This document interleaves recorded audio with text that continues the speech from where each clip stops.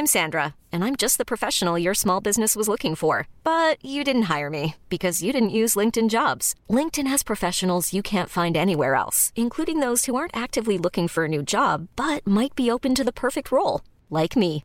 In a given month, over 70% of LinkedIn users don't visit other leading job sites. So if you're not looking on LinkedIn, you'll miss out on great candidates like Sandra. Start hiring professionals like a professional. Post your free job on linkedin.com/achieve today.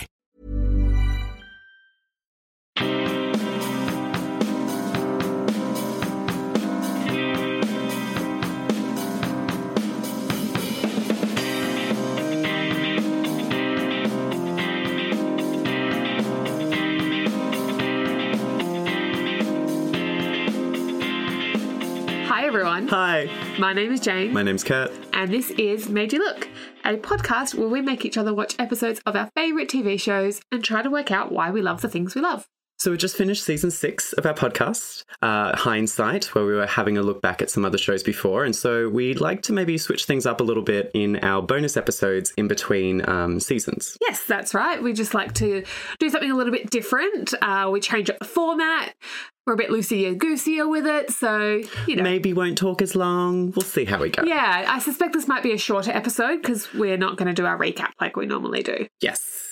And also, one of our rules is almost never giving the pilot episode because we often believe that the pilot episode's too much exposition, too much introduction of characters, and it's a bit boring, and you got to really get into it before you actually start liking the show and finding what you really love about it and what you're passionate about.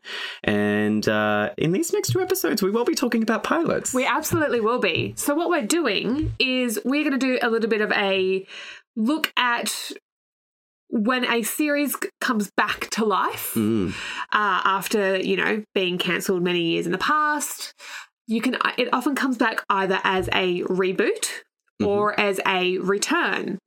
And there's some other little kind of loose comparisons in the middle there, like there's a rehash or a re-something or, you know. It's also referred to as a revival. Or in a this revival, one. whatever it may be. It's only our words. Exactly. So today's episode, we are going to be talking about the return or the revival of a series that was cancelled a few years ago, and that series is Veronica Mars.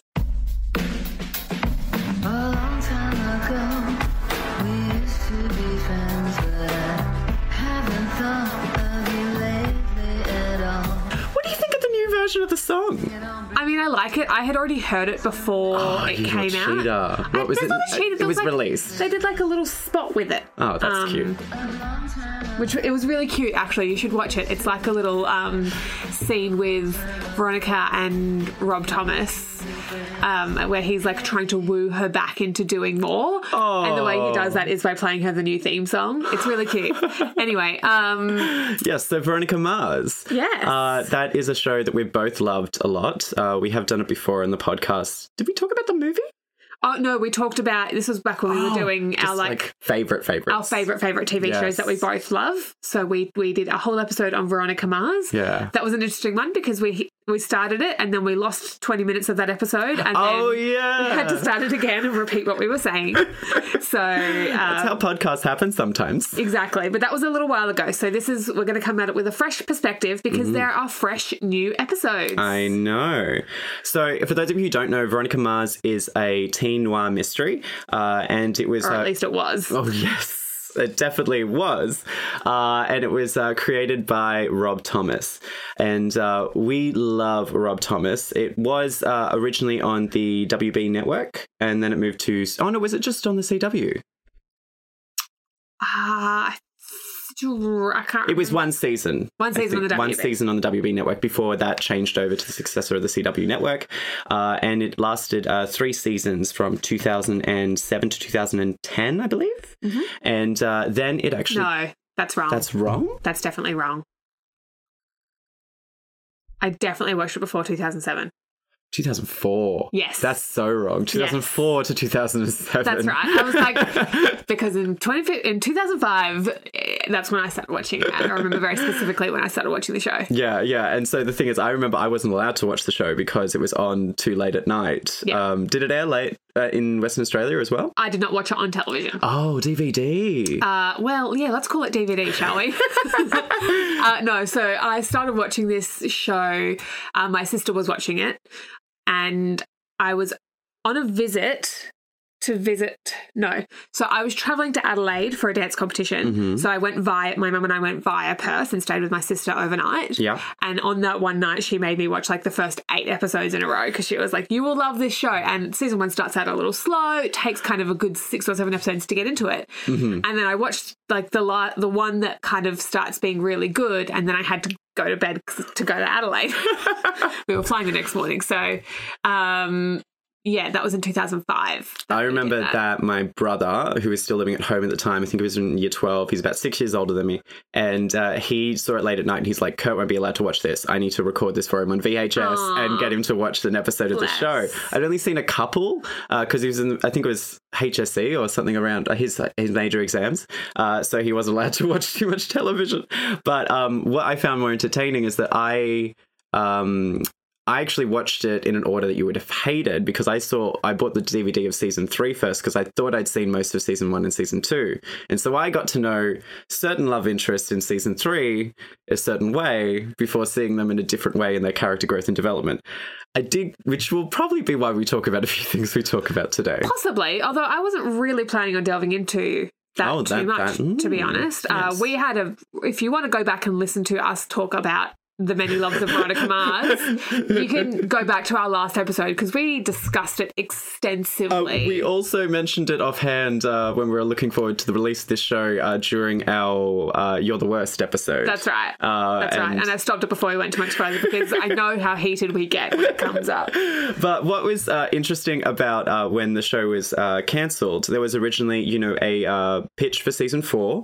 The show changed. So from the seasons 1 and 2, the show changed from high school to a college setting. Mm-hmm. And it didn't seem to favour too well among some fans and didn't get enough ratings that they wanted moving into season 4. Yeah. And so while the pitch is a fun DVD extra where Veronica Mars is in the FBI, it was never picked up. That's right. What happened, though, after that is, Rob Thomas was always interested in doing a film and all the actors were all very interested in it. So if you're not aware of the people who were in it, you've got Kristen Bell, Percy Diggs III.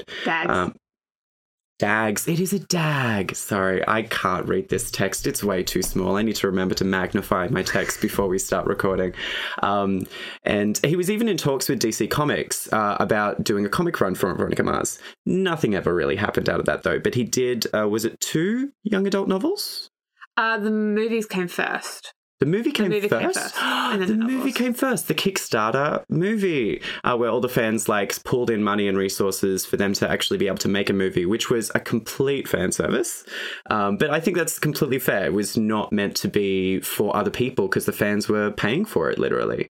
Yeah. And that was a fun element of that. It completely changed the direction of the character and the storyline of the show, of her not actually going to the FBI, maybe becoming a lawyer, dealing with a different thing, coming back to Neptune.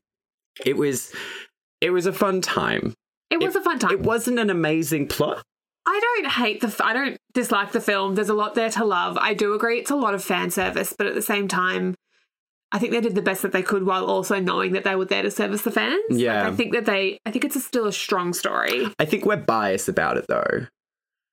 Yeah, maybe. I need to give it another watch. You've seen it more than I have. I've seen it more, and every time I watch it, I'm more than willing to find the faults in it, but also I don't think it's quite as blech as a lot of people think it is. Yeah. A lot of people have kind of come around to it afterwards and gone it was fun, but exactly what you're saying, it was fun, but all fan service. I think there's more to it than that. And I mean, it did. And you might feel that way because you hate Logan. Actually, probably that's probably a big reason why I do feel that way. I'm probably being affected by my emotions in this capacity. Possibly. Yeah. And it was very exciting when Hulu officially announced season 4 of Veronica Mars coming back this year in 2019. That's right. And it was not meant to be released until July 27, and it was actually released 1 week early after the series' appearance at San Diego Comic-Con. There were probably caught wind of a leak, I think. Yeah. Or like, you know, they showed it to a bunch of people. Like the fans who are here just got to see, I think they saw the whole thing. It's a series' appearance, so I'm not sure if it was just the first episode. The whole thing would be a lot, I guess. They couldn't play the whole thing. They might have played the first episode and then were like, you know what? We might as well just release the whole thing. Yeah. I don't know. Yeah. I'd be curious to know why they decided to do that. That's as much information I could find about it. But I just remember, Jade and I were just hanging out, and then she's like, "It's out. Did you know it's out?" And I'm like, "What? It's out?" It was very exciting. It was like immediately we're like, "Oh, don't you have to go somewhere?" "No, I can go later. I can be fashionably late at that party. Let's watch Veronica Mars right now." So that's a little bit about it. If you are not aware of the show, I really recommend you just maybe don't listen to this episode and go watch some Veronica Mars. Yeah, this is the same thing we said last time is, you know, you don't need to listen to this. It's more important that you go watch the show. Because this is start to finish. Very good show. Beginning with season 1. Yes, you should definitely. But you need to push through the first episode because I think the first episode of Veronica Mars is very heavy on the flashbacks and it's very heavy with the exposition in terms of setting up a complex backstory. I also think that the first episode is better if you get to see the full version rather than the short version. Right. How would people do that? Good question. Because is it on the DVD? It was on the DVD. Okay, right. On the DVD, you can see either the full version or the short version, I think. What were some changes about that? It's about 20 minutes extra footage missing. So there's a whole opening sequence where Veronica does her like really, really noir voiceover where she's like at the Camelot taking, you know, pictures, and then they kind of do a flashback to a couple days earlier, which I know is a bit of a lame cliche to do that, but it just like gives you the right feel of the show straight off the bat, whereas the short version starts off with the words are literally like, "This is my school, Neptune, blah, blah, blah, blah, blah." It just sounds like another teen drama. Yeah, exactly. It's wrong. It doesn't quite work. There's a couple other bits missing. There's the whole, like, what happened to her at the Shelley Pomeroy's party, which is in the long extended version. It's explained then rather than not coming later in the season. Later in the season, whereas in the short version, that's not in there. So there's a lot of little bits and pieces that I'm missing. If you find yourself only with access to the uncut version, the cut version of the first episode, please push through the second episode because this sounds like a cliche show that would be like a high school detective who's an assistant to her dad as a PI, but it's so good. It's really smart. It's clever. It's tight. The writing is just... It's devastating when it needs to be. It's funny when it needs to be. It strikes a really good balance. The dark themes in this show and so humorous that it can be is so entertaining. Yeah, it's really well balanced. Always thought the Kristen Bell, I'm like, you've landed your best role now. Absolutely. She's so perfectly cast for it and she will never not be Veronica Mars to me. But anyway, on with everything else. So perhaps what we'll do here is Kurt's going to give a little bit of context in terms of what the concept, we've kind of just talked a little bit about the overall concept and maybe perhaps where the movie left off. I will give a really, really, really brief rundown of what happens in the pilot. Not the pilot. The first episode of... It almost is a pilot though. Yeah, the first episode of The Revival. I have not seen any further. Kurt has. Oh yeah, all of it. I would like, after watching it again last night, I did want to keep going, but I held myself back so that basically in this episode we can come at it kind of from a similar place than we normally do, of one person knows everything and one person doesn't, and I can give my perspective based on the first episode. But yeah, we're not going to do a whole full recap this time. Yes. So now that we know what the concept was, which was Veronica was kind of a teen PI in high school. She was solving multiple mysteries.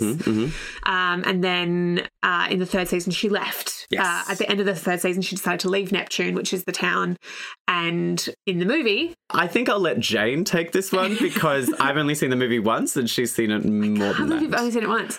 Yeah. So the plot of the film is Veronica has left Neptune and kind of left behind this whole world that she had there, and now is living in New York, about to get her dream job in a law firm. What dream job? In her life. In her current life, yes. That was her dream job.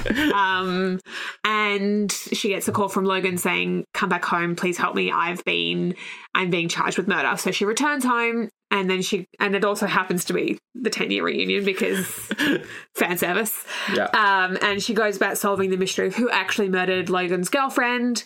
And it turns out to be, you know, quite a big mystery, and some other people die, and she falls back in love with Logan and leaves Piz behind, her college boyfriend.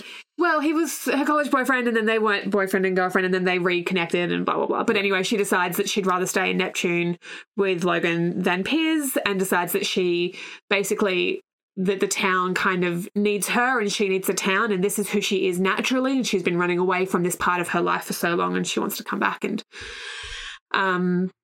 help the town. Which is like, my gosh, bear your cross. It was very disheartening to me at the end of the movie. I think I just really wanted her to not be brought back into Neptune. We have talked about this immediately after watching the movie. We did. Quite a bit. Because I was all about it. I'm like, yes, this is perfect, because it doesn't matter, where you go or what happens, you're always who you were. That's a horrible notion. People don't change. But it's not like she can't change. It's just that this is so inherent to her being, and she's been running away from it, and she can still grow and change and be a different person, but this part of her is her. Yeah, and I don't like that, but I do understand that. It's just not a route. Either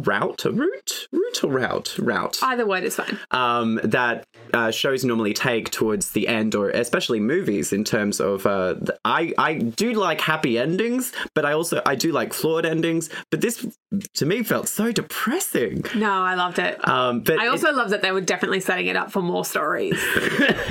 Yes, and which they did get the 2 books follow up after that point. Yes, which I really loved, and I'm going to talk a little bit about them in this. I'm actually going to read a passage from one of them. Oh, good. As it relates to the first episode. Mm-hmm. Oh, okay.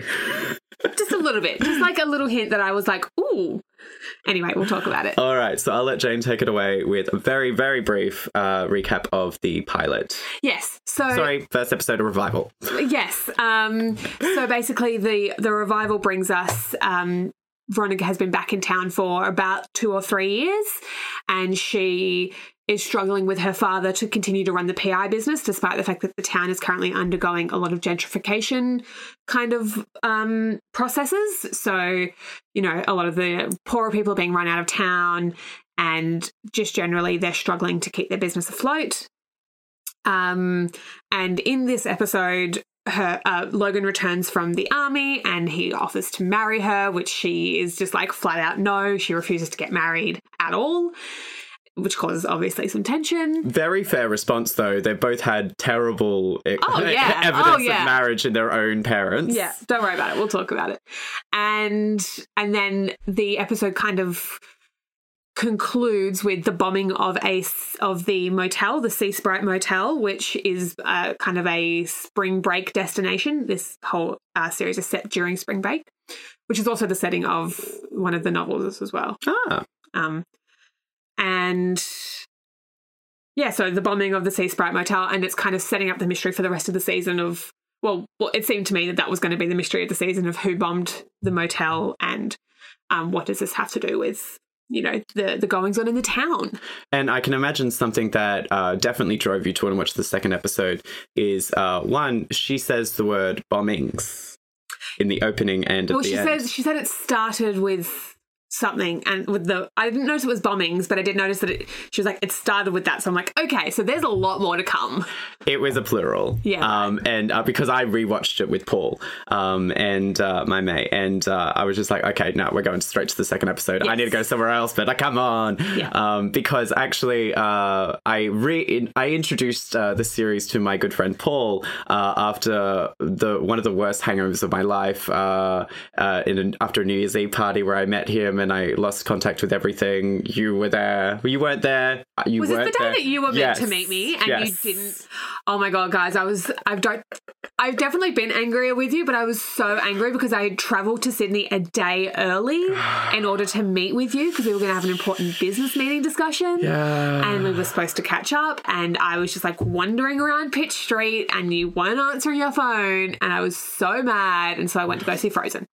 I didn't realize you weren't still frozen. Yeah, because I was like, well, I can't get hold of you. It was like 2 p.m. You still weren't answering your phone. Yeah. So I was like, well, I guess I'll go to the movies. What's on? Oh, look, Frozen. So I sat in the cinema with like lots of children and watched Frozen.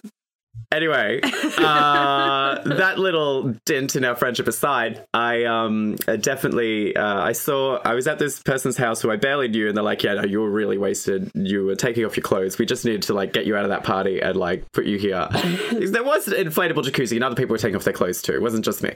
Anyway, he's like, I'm like, you've got all the seasons of Veronica Mars here. And he's like, yeah, but I never really watched them. My mum bought them. I was like, you haven't seen them? And immediately he and his ex-boyfriend, or boyfriend at the time, I just like sat them down and was like, let's eat pizza and watch all of Veronica Mars. And so it's really fun to come back to season 4 with the person that I met, basically introducing him to Veronica Mars, very hungover. Yeah.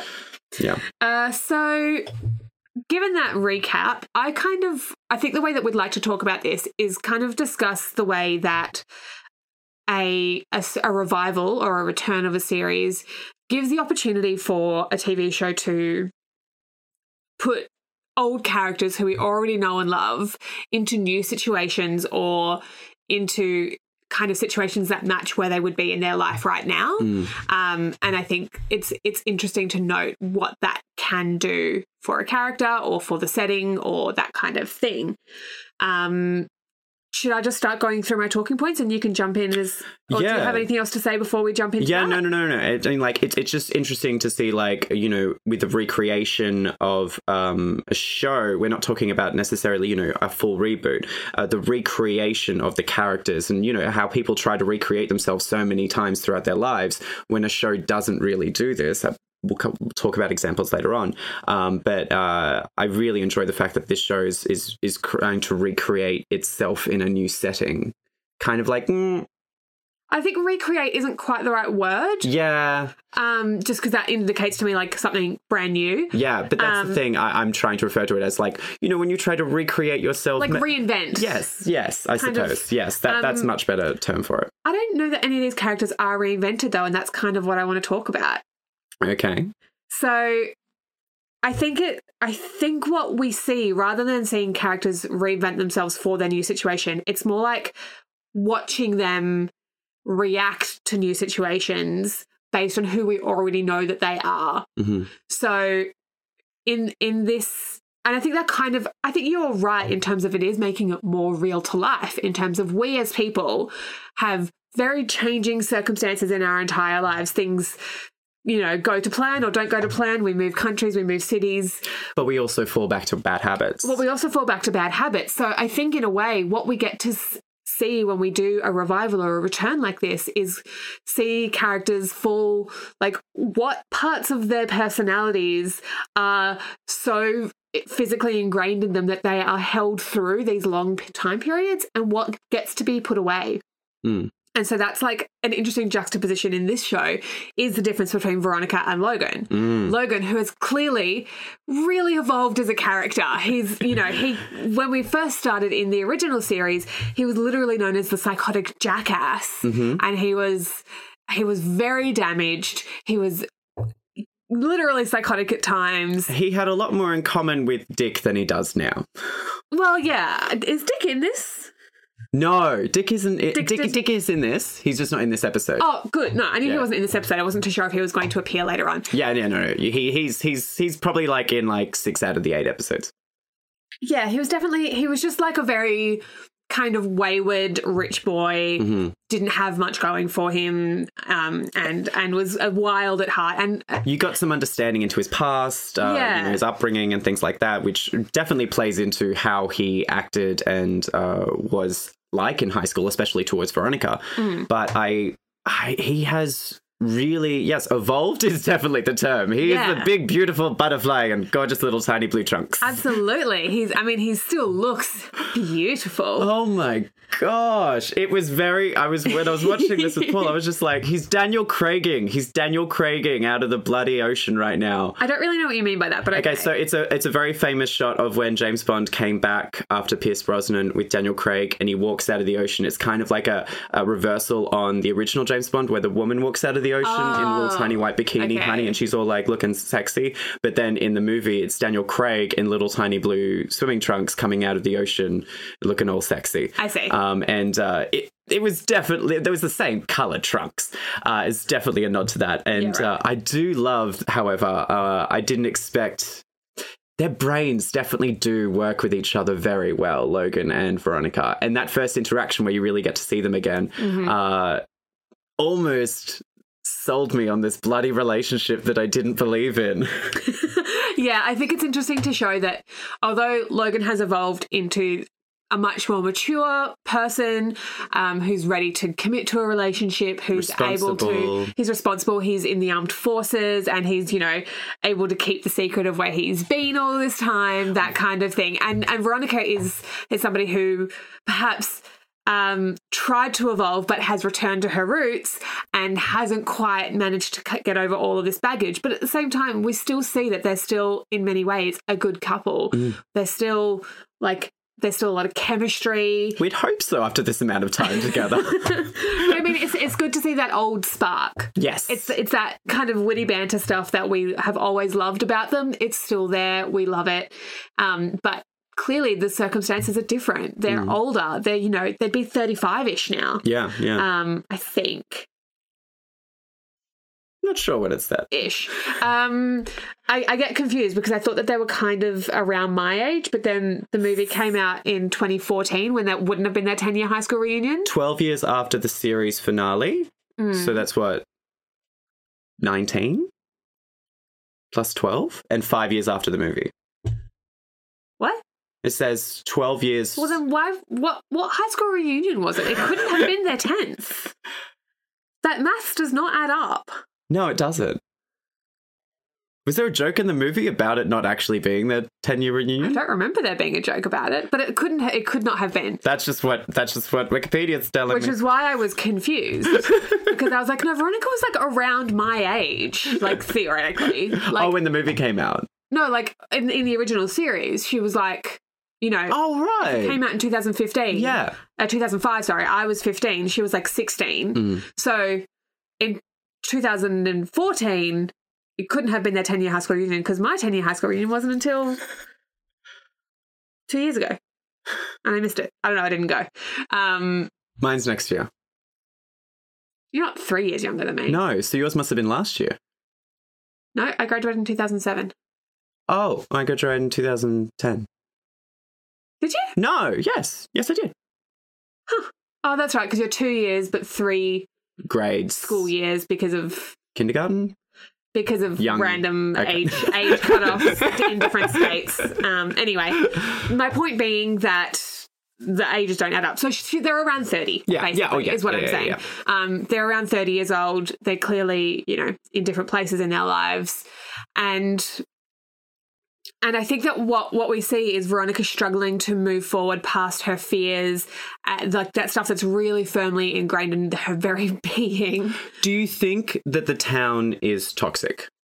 I've got a whole section about that. Okay. Don't you worry. Okay. I'm not there yet, but yes. Well, let's continue on with the characters in new situations. Yes. I really am loving and hating what we're seeing Keith go through, her father, because he's at this point now where his daughter is the man in charge, essentially. Yeah. His daughter is the person who's really heading the Mars Investigations office, and he's got a cane, he's having trouble with his memory, he's taking low-paying jobs, but just to help people out, but struggling to do his job. He's still got the connections. His brain is still switching on in terms of picking up clues and things like that, and still giving amazing sassy little jabs at his daughter.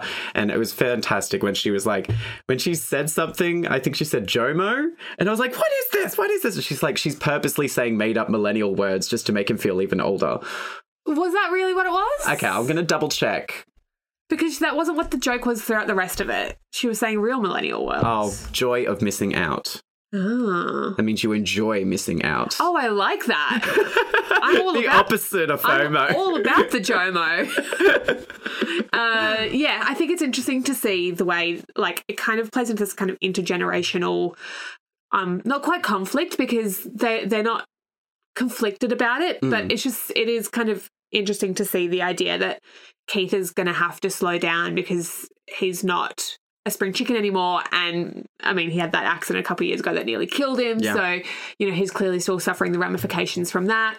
And it's interesting to see that dynamic really shift from what we saw in the initial season, which was Keith was running the lion's share of the business and Veronica was doing those little low-paying jobs on the side kind of for herself and for what she believed in. Yeah. And now it's kind of exactly the opposite. She's taking all the high-paying jobs and doing all the legwork, and he's the one who's kind of, just doing what he can. Yeah, for the local people. For the local people, or for what, like what he believes in. Yeah. But I do think that Veronica is trying not to let that dynamic shift show. Yes. She's still holding on to the relationship that her and her father have, and she looks up to him so much, which is so wonderful. But it's really lovely to just, because honestly, that relationship out of all of it, the father-daughter dynamic of Veronica Mars is 100% the reason why I love the show. It's not the only reason. I was going to say 100%. It's like 62% why I like the show. It's a really important factor. It's so integral to the show and what we all loved about it. It's just that to show this completely unconditional love between the two of them and how they support each other in different ways through all the little traumas that they went through, the poor little family.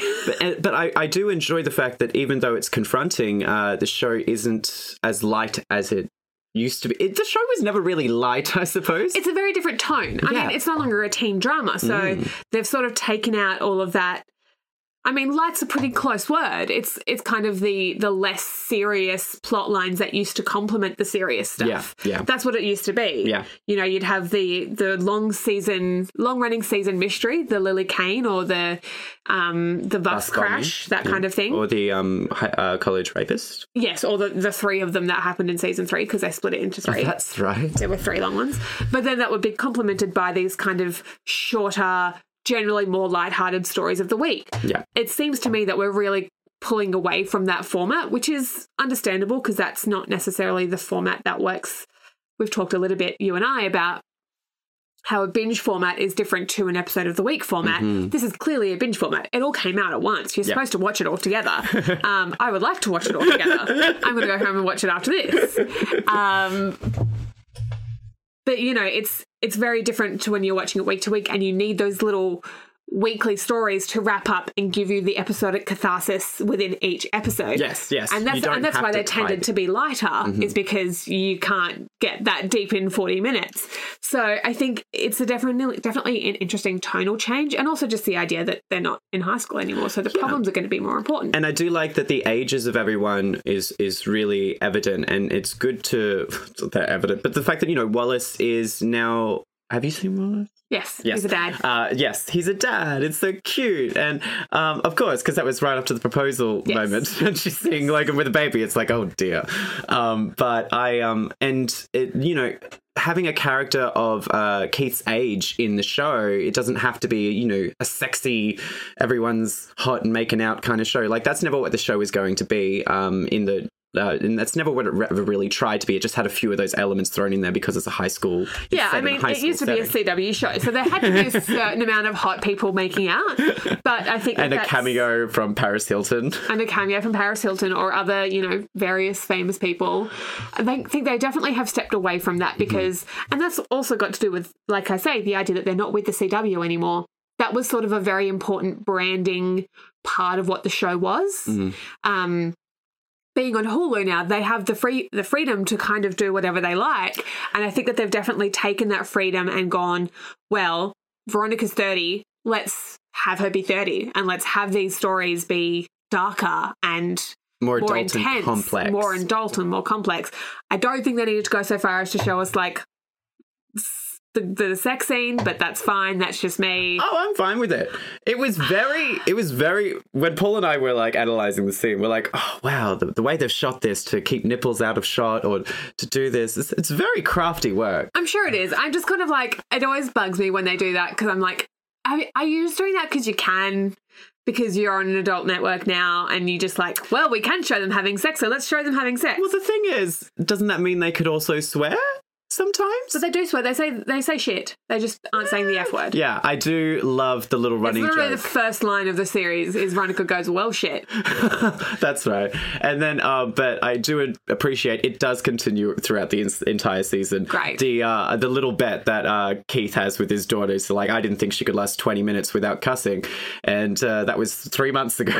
Yeah. And they're still saying mother cusser and things like that, which is really fun way of like bringing down the amount of language that is like evident in the show. So I was surprised that they weren't, just going to drop an F-bomb every once in a while in there. But half a sex scene. Half a sex scene. Yeah, I don't know. I just was kind of like, I just felt like it was a little bit gratuitous because we can.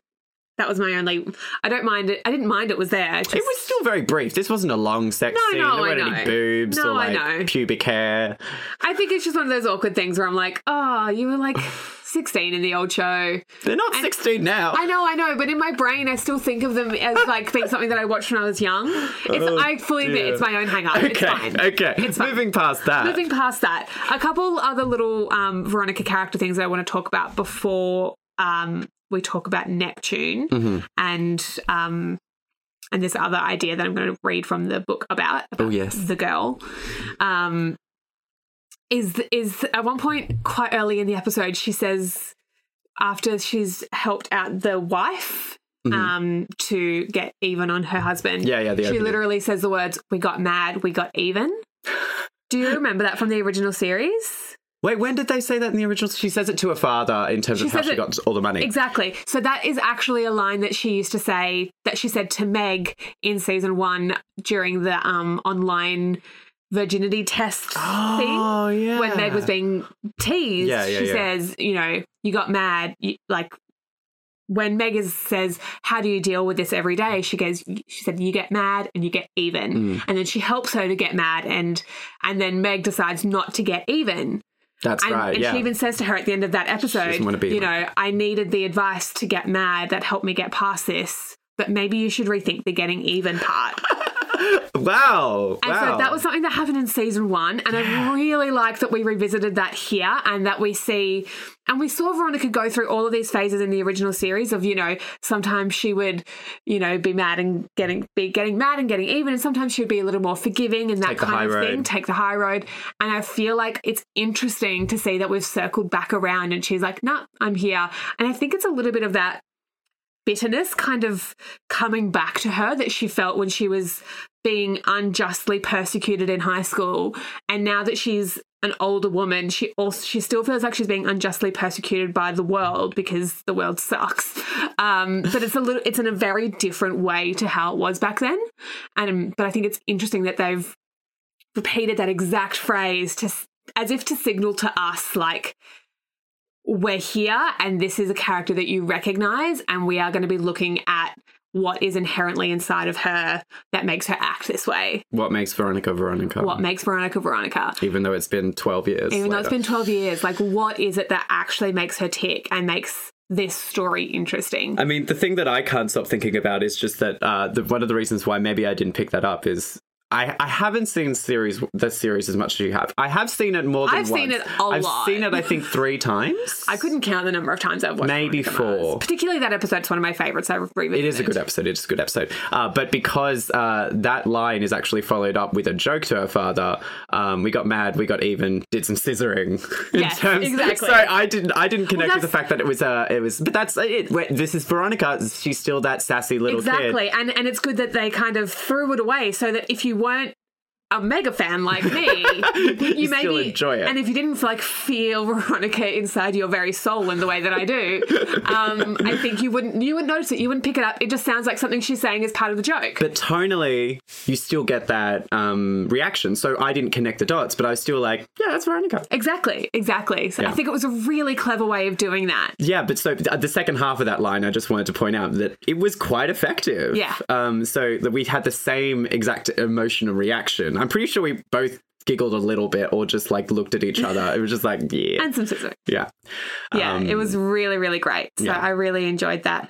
And then that kind of brings me around to the idea that her coming back into this environment of Neptune being this kind of, simpering little cesspool of toxic people and this environment. That I think is what has brought this out in her, which is why we saw it come back to her in the movie. You know, removing herself from that situation kind of freed her from that part of herself, but coming back kind of made her realize that she has a responsibility to her world, I guess. Yeah, I guess, like, why does she have to be the town's hero? Like, no one, I guess, has to be anyone's hero. No one has to be anything, but she chooses to. But it's kind of like, it's a responsibility that she feels in the same way that if you had a child, like, you don't have to look after the child, but you do it because because you're a parent and it's part of who you are. And it's ingrained in you that this, what is it, like, what's the line from the movie? Like, she's rolled around in the muck so long that when she washed herself clean, she didn't recognize herself. Yeah. And it's not necessarily a happy story, but it is a story of, you know, somebody who's been through this basically trauma as a young person and how that becomes integrated into your very being. It's not necessarily an escape or something that's entirely negative, but the growth and the development that going past that trauma gives you is very much a part of who you are. Yeah. And so even though you would like to run away, completely forget about that entire side of your life, you can't escape trauma. It needs to be faced, I guess. Yeah, I don't know if having not seen the rest of it, I don't know if this is going to be a facing your trauma type thing, or if it's just I need to accept that this is part of me. I mean, ultimately, she did face her trauma in the original series. Well, she faced various traumas, but she never, I don't think, that's exactly right. She's faced them and in ways overcome them, but by overcoming them, they still become integrated as part of your personhood. You know, you never actually, like, getting over trauma doesn't mean that you forget about it, or that it's not still part of you. It's still always a part of you. But I do find it very interesting, the fact that, you know, in the movie when she was away from Neptune for so long, what she was like and what kind of person she was becoming. Well, we didn't see very much. No, it was very brief. But you could tell that she kind of, like, her shoulders almost kind of just dropped a little bit, I feel like, when she was in Neptune. I'm not sure if... Yeah, I agree. You know, so it's kind of like, I am this person, I'm going to be, like, almost like trying to convince yourself that you could be someone else, someone better, I guess. And it is disheartening that this is where she feels at home, but this is her home. It's literally like... It's where she feels comfortable. All of the armor that she'd built up to maintain this persona of being, like, a healthy, functional person, it's like she stepped off that airplane into, like, the sun of Neptune, like the really harsh, kind of gross Neptune sun that you get. Yeah, it's too much, it's too bright, and that's why Neptune's kind of wrong. Yeah. It's like it's all bright, but then it's also gross. But that, like, stepping onto that, yeah, you're right. It's almost like we saw her shoulders relax and go, this is where I actually am meant to be. And so I'm curious, if she spent more time away from Neptune, what she would have been like not returning back there solidly. Because with Logan, his character development it feels like him being away from Neptune, is that potentially part of the reason why you think that he's, like, Neptune isn't an evil force that's triggered? No, I think do you think it has something to do with that? Why he's, like, grown so much as a person and moved forward into evolving his own character? Well, he's also doing therapy, so that probably helps. I mean, that probably did help. I think it's a little bit different with Logan, because I don't feel like he was ever as ingrained in the, like, the politics of Neptune. I think they even say he also didn't grow up there. He only moved there when they were, like, 12. I remember that coming up in the original series. Whereas Veronica has lived there her entire life. Her father was the sheriff. Yeah. She was, you know, heavily involved in the police. She was involved in the community through her PI work. What are the rich people called again? The 09ers. She was never really an 09er. She was never an 09er. Whereas Logan, his trauma and heartache is related to his family. Exactly. Not really related to the town of Neptune. I feel like the 09ers sort of lived above Neptune. They weren't, like, they were rolling around bubble. in the muck. Yeah, they were in the bubble. They weren't PCHs, you know. They weren't dealing with Weevil or anyone else like that. So I feel like it's quite different for him because, he's not ingrained in all of that stuff. And since, you know, pretty much all of his family is like dead and gone now, he was able to release all of that, and there was no option for him to come back to his family. His family's all gone. So he had to move on in a very different way, whereas Veronica knows that Neptune's always there, waiting and devolving and rotting from the inside out, basically. But I guess what's interesting is that it doesn't seem to have done that to Keith. I guess, like, in different ways where we could talk about, like, how it's affected a person or for being there for a certain amount of time, I still find it so amazing as Keith's character, who really just believes in doing good for the little person so much that despite everything this town has put him through, that he's had to deal with, that he doesn't get the credit for, that he still is the same person deep down. Yeah, I think that was always an interesting dynamic in the original series, is seeing Keith as this, like, genuinely good person. I mean, and that was tested a couple times, like when he had the affair with that woman in season 3. Oh, by the way, we're fully spoiling everything for Veronica Mars. We did warn you at the beginning. We did, didn't we? Okay, it's fine. I just suddenly realised that we were talking very openly about everything. So it was tested a couple times, but it was always played that he was going to be the person who rose above all of this stuff and never allowed it to really impact him, whereas Veronica was not as virtuous as that. And I think that was always kind of an interesting tension between them. Well, she was much younger when these things were affecting her, so it would made a much bigger impact on her. But maybe one of the reasons why she doesn't see being back in Neptune is so bad is because her hero, her dad, it hasn't destroyed him. Perhaps, yeah. Perhaps she thinks that she can continue to live above it all the way that he has, even though she's already in it. Sorry to tell you, honey, but no. Yeah. I also had this concept as I was watching it, by watching Neptune as this inherently unjust world, you know, this world where the rich always win, where, you know... The poor are downtrodden. The poor are downtrodden, that kind of thing. And how in the original series, we saw that concept kind of scaled down within the high school. So we would see, you know, what was happening in the town dynamics played out with the 09ers and... Literally different table groups, or, you know, the rivalry with the local high school where they would, like, burn a pattern on the high school field. Do you remember that? Anyway, so it was kind of like we were taking small town politics and scaling them down to...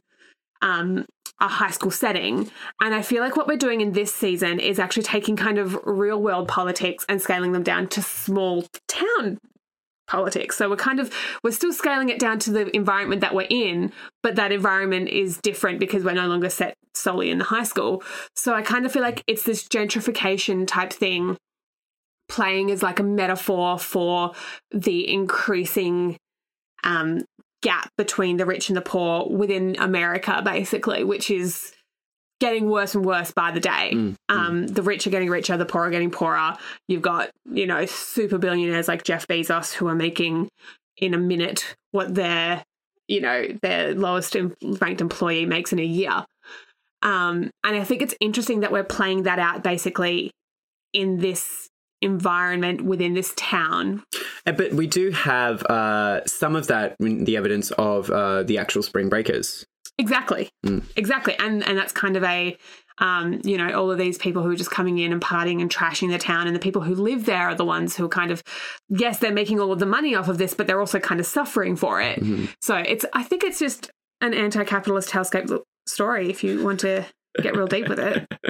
But I mean, like, you know, you have evidence of the extremely rich, the kind of rich people and like, you know, the richness related to politics or things like that with the congressman's brother. And so I do think it is interesting. And the idea that like the town keeps wanting to hide all of the like so-called bad stuff, which is not bad stuff, it's just the poor stuff. Yeah. Basically. They're trying to come in and overtake the beautification. The gentrification. Like, it's all very kind of icky and gross, but I think it's very reminiscent of what's happening in America at large. So, yeah, that's my feeling about Neptune and the setting. Yeah. I think the setting's really interesting. Neptune has always been an interesting setting, but I think the fact that we are more ingrained in, like, I think the fact that we're more involved in the town politics in this version of the show is an interesting way to look at those issues in a way that means more than when we were just looking at how that affects high school students. We're now looking at how that affects everyone in the whole town. Even a pizza guy. Even the pizza guy. Yes, how the Spring Breakers like treat him, or how someone more on his level treats him with the daughter and things like that. Cute little dynamic. And how, how the owner of the motel has to, like, he won't give the refund to the rich guy because he's like, no, I'm going to bleed every last cent out of you that I can because you are wealthy enough to deal with this and I am not. So yes. And how firm and fair he is on that. Like, it's really interesting to watch. I really enjoy that. I have one more talking point to discuss. Unless you have anything else. No, I'll let you continue on because I might talk a little bit more about comparison with other revivals of other TV shows. Totally. So there's one part in the pilot, not the pilot, the first episode, whatever you want to call it. It's right at the end where after the bombing, Veronica sees the character of, what's the girl's name? I cannot remember. I don't know. I think it's like Maddie or something. It is like that. I think. Maddie. It is Maddie. Yeah. So when Veronica is standing outside the Sea Sprite looking in at the bombing, she sees this young girl. We later know that her name's Maddie, but at this point, well, we've learned earlier that her name is Maddie, but at this point, Veronica doesn't know who she is, but she's immediately drawn to this image of there's a girl. And I started to care about the girl. And that reminded me of this moment out of the $1,000 Tan Line, which was the first of the novelization, the kind of young adulty novels that Rob Thomas wrote following the films. And these novels, this particular novel is set in a very similar setting to this series. It's set during spring break in Neptune. They're no longer actually canon because Rob Thomas was like, oh, I really liked that setting and I'm going to recycle it for the series. So although there are elements of it that are that have been moved into canon, like the idea of like the dog pony. Oh, okay. That's how you knew about the dog. Is bought for her by Logan in the book. Yeah. But this book technically didn't happen. I'm curious to see what other elements get brought across because there's a whole side plot that is interesting. Anyway. Okay. But basically the story is about two girls who are on spring break who get kidnapped out of Neptune and are being held for ransom, or so we believe. And this is kind of toward the end of the book when Veronica has tracked one of the girls' movements to a motel, and she goes into the motel and she sees blood spatter everywhere. And then she starts to put some pieces together. This passage starts here. Her throat felt raw. She straightened up again, eyes darting over the room. Something frantic scuttled in her chest, a panicked and sharp-nailed feeling. She tried to ignore it, but the only thing that mattered right now was the evidence, the physical facts. There was nowhere to hide anything large in the motel room, and besides, 2 weeks out, the smell of a body would have gotten someone's attention. She left the door to the room ajar as she walked back outside. The world seemed suddenly more desolate than it had 20 minutes before, brown and dry beneath the setting sun. Down at the end of the row of rooms, she saw the cool light of a vending machine. Next to it was the ice maker. She walked toward it as if she were in a dream. Or memory? How many dead girls drifted in her wake? How many ghosts did she have to carry? She could almost see Amelia walking ahead of her. Amelia de Longpre? Do you remember her? The name's familiar, but no. She was a girl. She was Abel Kuntz's daughter who was murdered. She was murdered. Veronica found her body. She knew her. Right. She could almost see Amelia walking ahead of her, translucent and shimmering, lifting up the flap to the ice machine and climbing inside. That was where she'd found DeLongpre's body all those years before, covered in ice in another crappy motel courtyard, murdered by her boyfriend for the money she'd received in settlement from Kane Software. Lightning couldn't strike twice. It couldn't. She stood in front of the ice machine for a moment and then lifted the metal flap. Crushed ice glistened inside. She grabbed the scoop and started shifting it around, rummaging toward the back. Then her shoulders collapsed as she exhaled. Nothing there, nothing but ice. So I think it's this one sentence. It's how many dead girls drifted in her wake? How many ghosts did she have to carry? Which I remember reading this line and like nearly tearing up because it's something that I think was really strong in the original series, the idea that she felt Lily's ghost was kind of carried along with her. She felt Meg's ghost. She felt Amelia de Longpre's ghost, who basically died because Veronica helped her get the money from Kane Software, and then the boyfriend killed her for it. And I think, and then when I watched this episode, and at the end she sees the girl, and I think she sees herself in that girl. She sees Lily in that girl. She sees all of these girls that have been let down by this world, by this town, and that she carries these girls inside of her already, and she sees that one there and she doesn't want to carry her as well. So I don't know, something about that really like.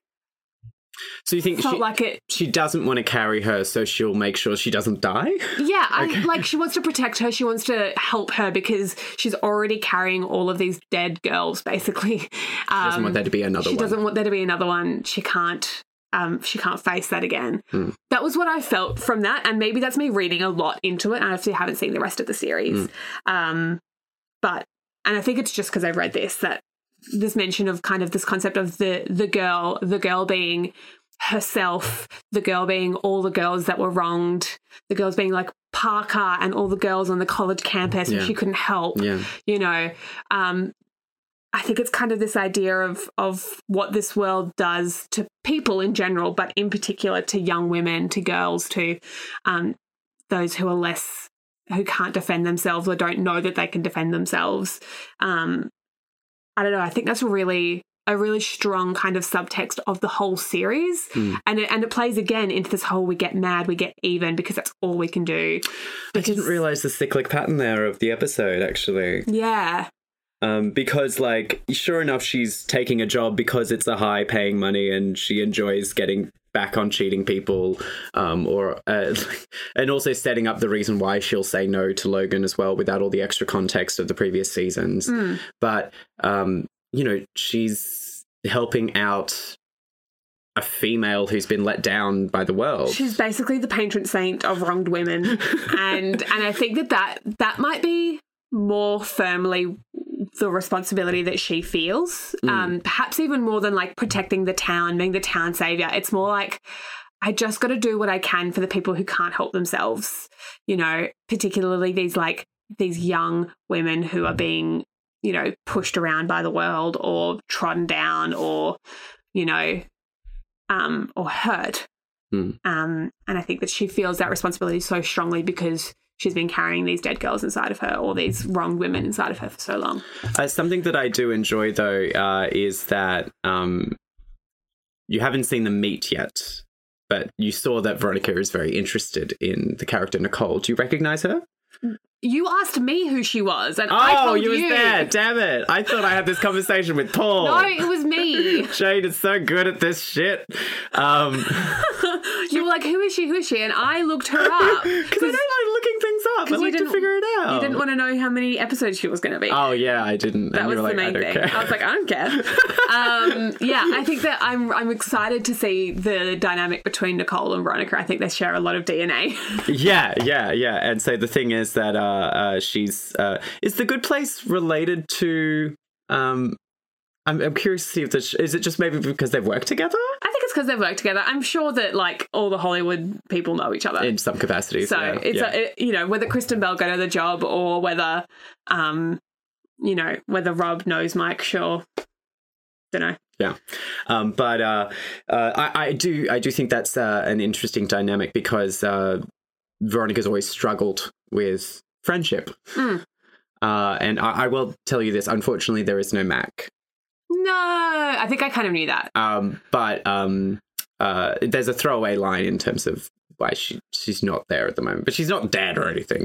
I assumed so. She's in these novels. In these novels, she's basically joined Mars Investigations. Oh, basically as the guy in the chair or girl in the chair. Pretty much, yeah. That would be super handy for them. It would be, but also they can't really afford to keep her on. I love that. They're sort of like, we really want you to keep being our person, but we can't pay you what you would have been making at Kane Software, which is in the movie where she was working. And she's kind of like, yeah, it's okay, I'll do it because I love the work. But then eventually I think she has to be like, yeah, I need money. But that's an element of, granted, that's always been a little part of the show in terms of they've never been too comfortable with money.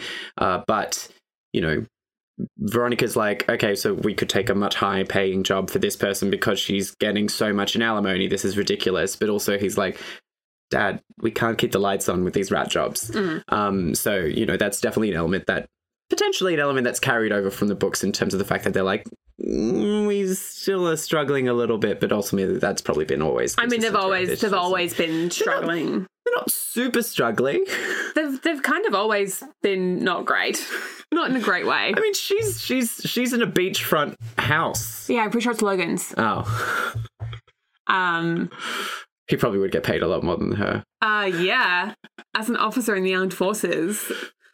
I'm excited to see that friendship kind of grow and develop and see how they relate to each other because, yeah, it's always been a hard thing for Veronica because she doesn't trust easily. But that's what I liked about how Logan is with her now. He's like, nah, this feels like quiescent. Have you checked the other pocket? Like, you know, he planned for her to snoop. He knows that that's what she loves to do. Yes. And they're on a very similar level, as we talked about before. And that was something that really tore them apart in season 3 was that she couldn't trust him. She kept putting trackers on his car and that kind of thing because she's like, look, am I the girlfriend who does this? Yeah. But she is because she doesn't. It's not that she's, you know, jealous. It's that she doesn't trust people inherently. So, of course, she's going to do that. But, yeah, I feel like so far, at least, he seems to have accepted that that's a part of her that's never going away. Yeah. So, but I was going to say it's not that she doesn't trust, but she doesn't. But there comes a point where you get close to trust with Veronica, I think. It's not so much that she doesn't trust, it's that she needs all of the information. And she likes finding it. Exactly. She enjoys the digging. Yeah. And so, because, like, originally the one person that she could always trust is her father. But then just in the beginning of season 1, she's like, why are you still working on the Lily Kane case? Yeah. What are you hiding, Dad? Yeah. Or what do you not know about my mother? You know? So she never really fully trusts anyone. No, absolutely not. But there is a certain level that Keith and Logan have gotten to, which is like... And Wallace. I'm pretty much trust you. Yeah, I'm right there with you. I just don't want to marry you. I'm still going to look through your locker and your bag. Totally. Absolutely. Yeah, I don't know. I think I'm really excited to see where the rest of this goes, to see if any of my thoughts become invalid or, I mean, you can tell me that without kind of spoiling it, but has anything I said become completely... I think you're very much on the right track. There's only been one or half a thing that you've said that has not been kind of on the right track. Okay, cool. But you haven't been speculating too much. No, I don't really care to speculate. It's more about what I feel from this episode, and how that resonates with the initial series or kind of compares to the original series is different. I think that's kind of the strength of a return or a revival, as we've said, is the ability to, you know, recontextualize the characters that we know and love and see, how they've evolved, how they haven't evolved, and what it means to put this person in a new setting or the same setting. But in your world, in the current day. Exactly. And so on that, there's another show which came back last year, I think, Will and Grace. Mm-hmm. So Will and Grace ran for 8 seasons, big show from the 90s to the early 2000s. And after they did a attempting to vote for Hillary sketch campaign on a late night talk show, which was just like a 10-minute bit of like, you know, whatever. It was so popular that NBC gave them another 2 seasons. Nice. And so with the show, they did a flash forward in the very last episode of season 8. And what they did in the first episode of the revival of the new season is one of the characters often has pills and drugs. And she's like, wait, where are we? I was having the strangest dream. You had a kid and it's like, can you imagine us with children? Oh, but aren't you still married to No, we got divorced. But you're not still living together, are you? All right, let's just play the game. Let's just play the game. What a fucking cop-out. And I know, but they couldn't do the show again unless they treaded back a little bit. Because, no, they literally put old makeup on them and showed them like 40 years later. Yeah, but... Or 20 years later. Like, why can't we jump in the middle of that? I suppose, but I guess some shows obviously don't like having a baby around too much, and it is a bit difficulty and can restrict characters, like we saw in Chilling Adventures of Sabrina the Teenage Witch. You know, that I was very disappointed, and so were you. Yeah. I got it, but I was also like, but they wouldn't have been babies still.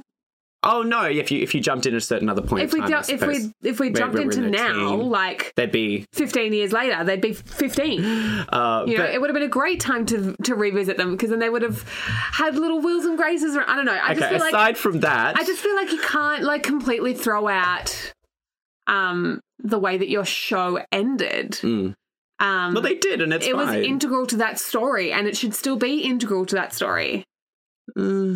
They're getting to do much more interesting things than if they were restricting themselves to that last 10 minutes of the episode. I will admit to that. But what I find interesting is exactly what we're talking about in terms of, these same characters, how they've changed and putting them in the same setting, but in a newer day and age. And they are extremely politically driven as a result of look at what the reason why they got the series revival in the first place was. It was to try and gather support for Hillary Clinton during the election. And what is really interesting is that not only do you see, Jack and other characters like try and be a little bit older. Like normally Will was the straight-laced one trying to get a boyfriend. In the series of Return, Jack is the one who's actually getting engaged and having long-term relationships. And you actually see this shift in terms of Grace is really aware of what her problems are, and she'll just flat out say to a man, okay, so if you don't like this is who I am, this is what it is. I'm not going to settle for anyone, but that's it. I'm not going to waste my time looking for something that I don't enjoy. I'm comfortable with myself being at home with my friend watching late night TV. But I find it very interesting that the power that the internet has, I guess this is nothing new, but the power that the internet has in giving networks faith in the fact that these shows can actually still make money and still have a demand for them. Because I completely forgot that Veronica Mars had the web series spin-off centered around Dick, but it was a meta version of the show. Did you ever watch it? I don't think I did. I don't really care for Dick, to be honest. Oh, I know he's a fan fave, but like I don't really like him either. But I do find it interesting that like while this show had its peaks and troughs and things like that in terms of popularity, its fan craving was always kind of hanging around. But they, with Play It Again, Dick, which is a short web series spin-off, which is meta in terms of he's the actor playing the role of Dick, but also Kristen Bell and almost everyone comes back anyway and has little cameos and things like that. I'd be curious to know, like, that can't be canon, obviously, because it's like... Obviously not, it's meta. Because, they're actors and then but they also portray the characters. But I do find it interesting the fact that, you've had a, Kickstarter film, a web series spin-off, teen adult novels, or... but what do you think it was that actually got... I mean, I know that season 5 of iZombie finished, and so Rob Thomas he had time. Had time to work on something else. But I'm curious to see what it was that would have actually convinced Hulu to give them the money. I think. I mean, you've got the idea, as you've said, that Veronica Mars is kind of quite a viable brand. It's clear that it's got a really dedicated fan base of people who are going to watch and read everything Veronica Mars no matter what. Yeah. So you've got that.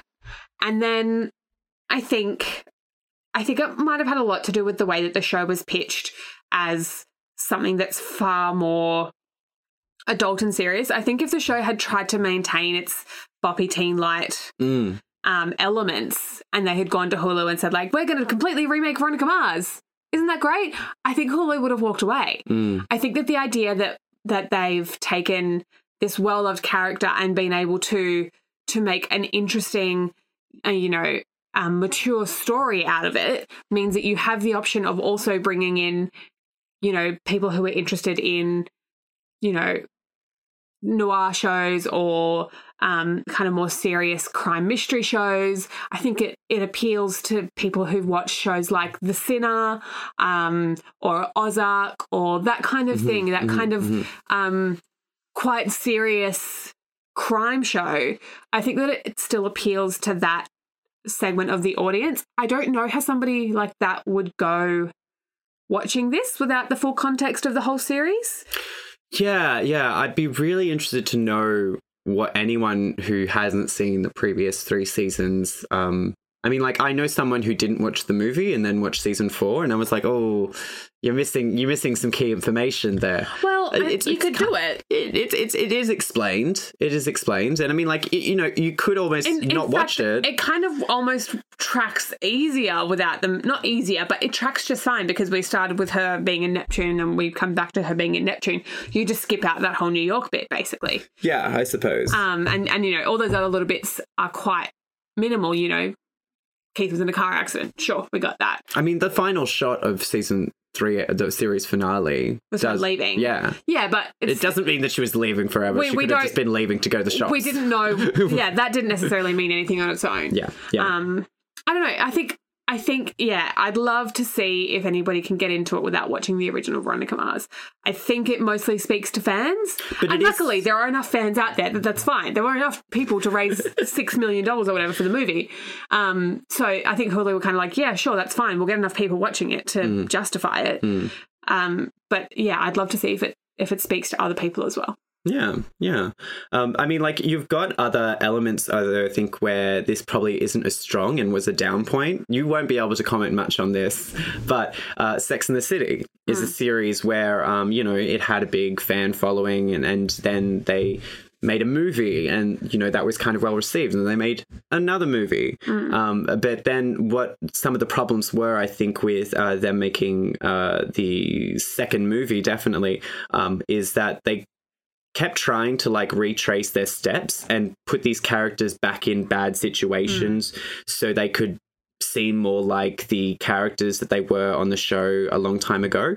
And when you have character development that is just kind of completely lost, it does get extremely frustrating. Yeah, you can't rehash old conflicts. But I mean, like, with all of the announcements that's happened lately of San Diego Comic-Con, it's interesting to see actually what the Loki series will actually be like, because it has been confirmed that, spoiler for Endgame, is that he is the Loki who, teleported out of there after the events of the first Avengers movie. Oh, is that what it was? Yes. I have not listened to any of the announcements from Comic-Con. Oh, yes. So, that's one of them in terms of that clarification. So we've lost almost all of his character development.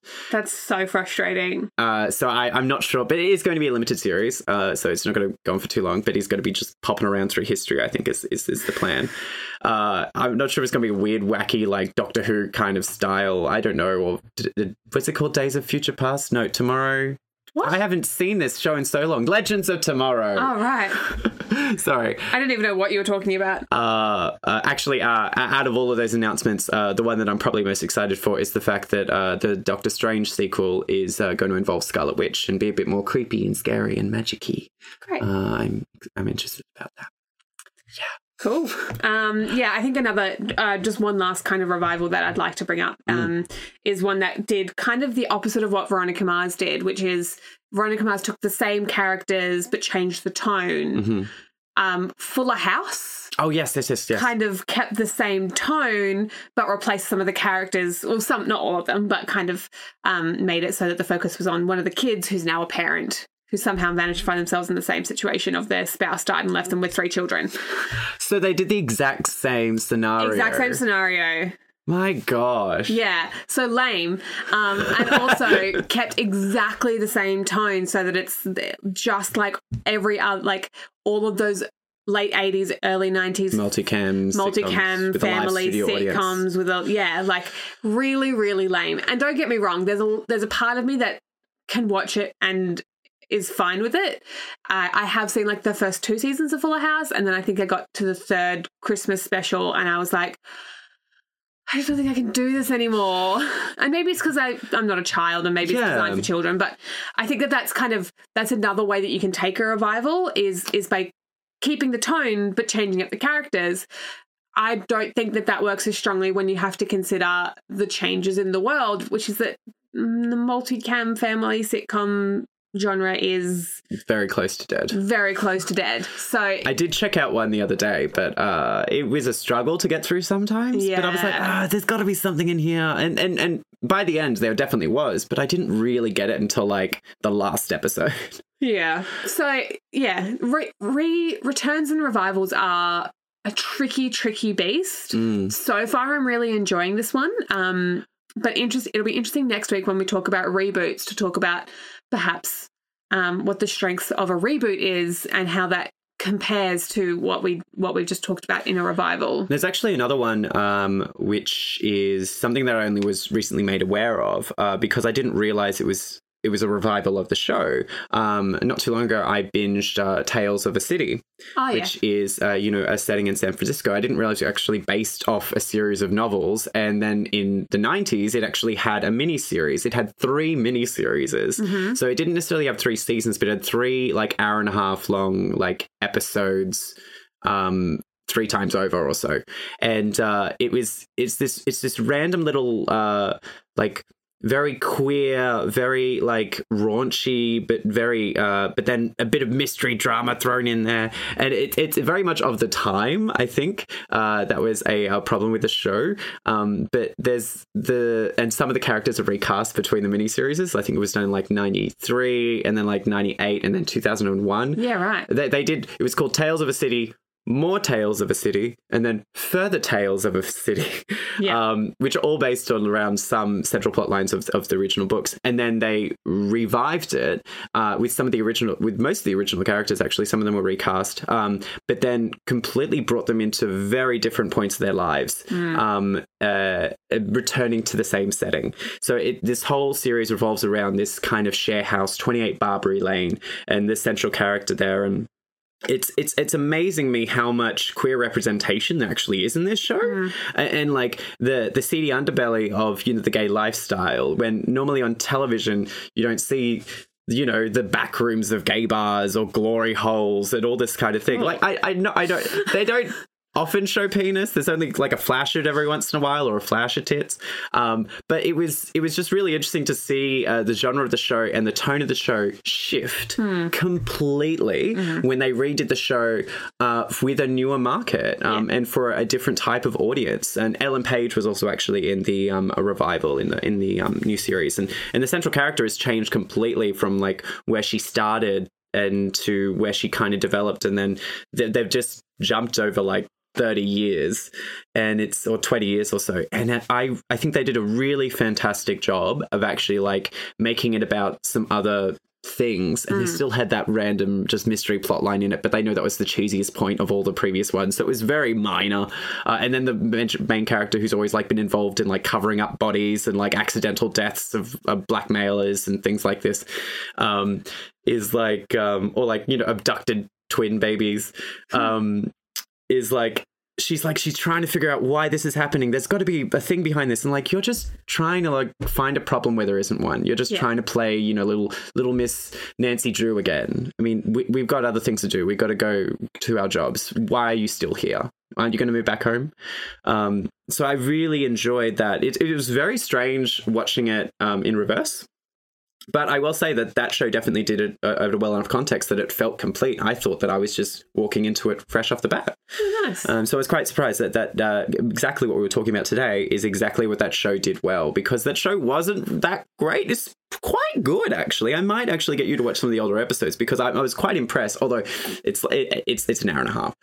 I mean, like, they're long. But I was really impressed the fact that like the show of the time was doing a lot for queer representation and storylines and trans as well, which is just something that has been extremely lacking in exposure on television. Lovely. Great. Well, now that I think we've finished talking about returns, revivals, what's been in your eye this week, Kurt? Well, it is called Family Reunion. Okay. It is the Netflix multicam show that I mentioned briefly earlier.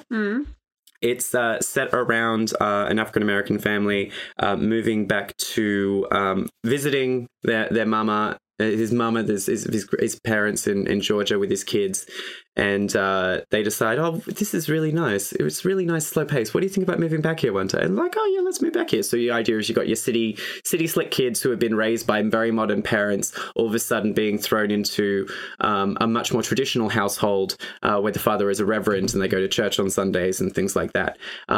It's obviously, you know, very centered around comedy and family drama. But what was interesting about the show is when it actually brought up into it the racial profiling and situations with cops and how police can treat people of a different color. And that's definitely not the case for all policemen or anything else like that. But the fear about it, and like the mother's like has this point where the kids are just trying to find the spare key under a rock, and a policeman is actually, you know, assumes that these kids are trying to break in. It's like, where did you get all this money? It's like they made this money for mowing their neighbors' lawns. And then the parents have to be like, I wish I never had to have, I really didn't want to have this discussion to you, but maybe I should have done it sooner. But this is what the world is like, and this is how people will treat us. But you did exactly what you were meant to do. You did exactly what the policeman told you to do in that situation. But he was wrong. It's like, yes, but. And so it was really nice to see... Like we got a bit more in One Day at a Time, seeing multicam sitcoms, while they are set in a very particular type of tone, obviously targeting a particular demographic, they do still have strong elements in the show. Yeah. Although there was a bit too much stereotypes in there. Sure. But nice father-son dynamics of like, you know, one of the younger kids, no idea what his sexuality is, doesn't matter, but he's not a man's man, a sporty kid. And he, you know, often bakes cookies and plays trumpet and dances, and that's one of the reasons why he's good at running and football. But then he's like, you know, I'm sorry I made you feel, I'm sorry that I made you feel less than a man because you're musical, because you didn't do the things that I do, because he was a pro baseball player. But it was those kind of moments I think are really nice to see. And it's like, oh my gosh, it's nice for getting some of this toxic masculinity out of there, but also just you know, put in some decent quality themes in your shows. You don't have to make it incredibly dark. It can still be a lighthearted, fun show, but you can educate your audience. Yeah. Show them about how a different side of the world lives. Yeah. Great.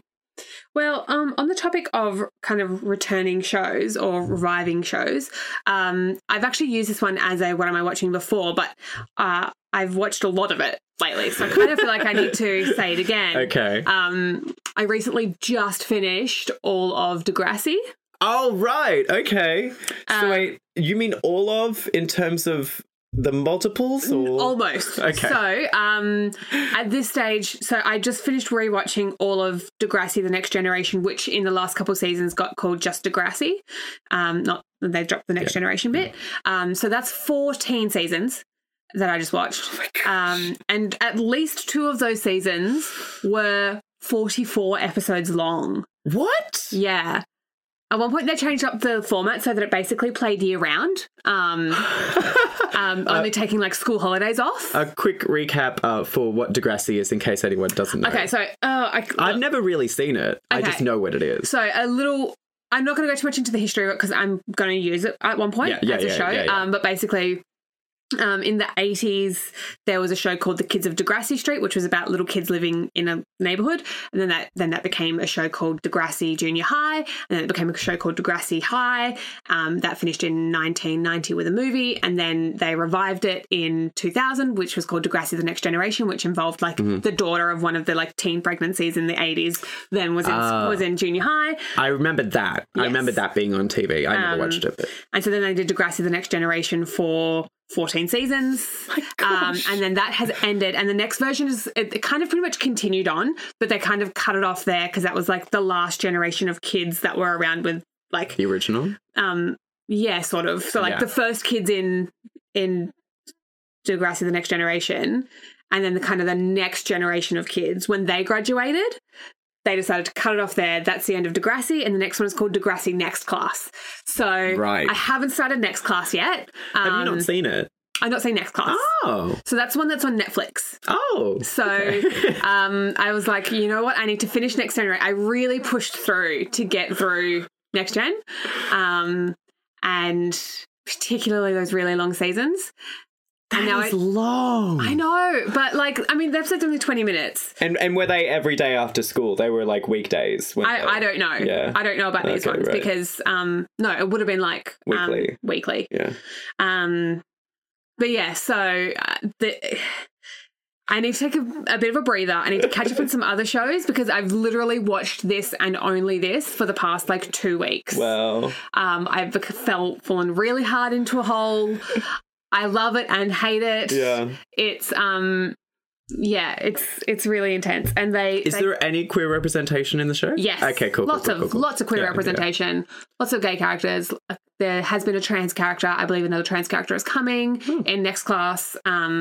So yeah, lots of queer representation. Not as much as I'd like, and it could be the cast is relatively diverse, but could be a little more diverse. Mm-hmm.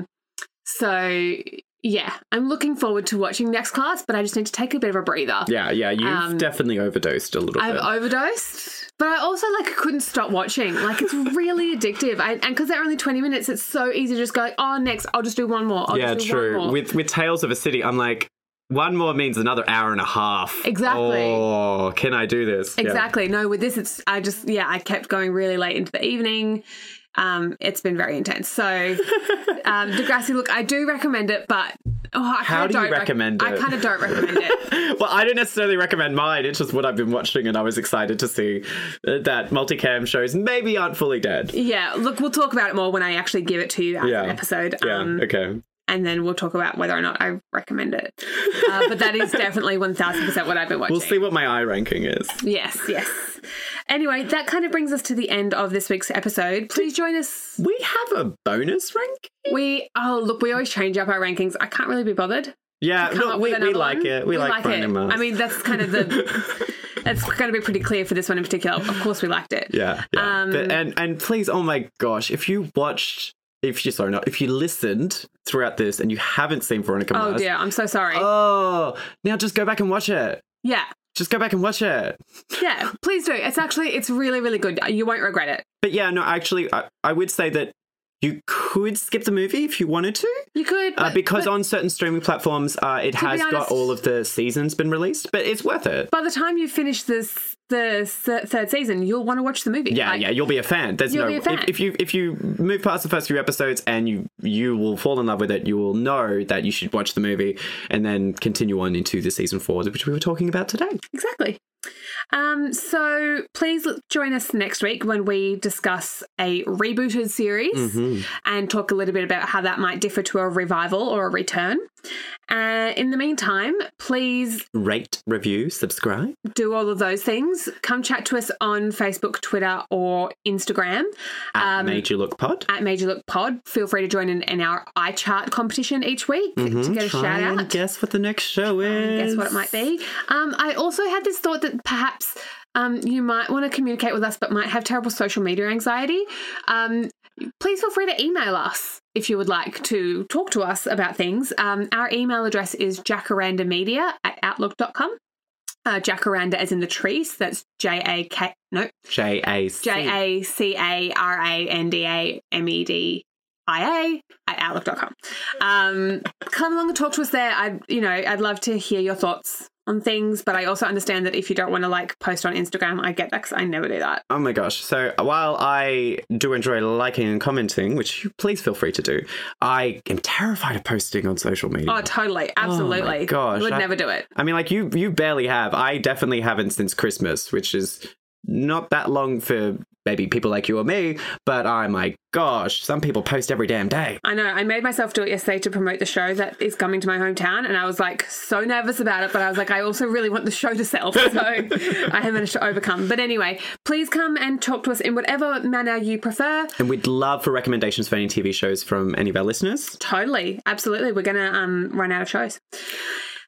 Other than that, if you don't want to do any of those things but still want to listen in next week, that's also fabulous. In that case, we will see you then. No, we won't. We'll talk to you then. Yeah. But thank you so much for listening. Thank you. Goodbye. Bye.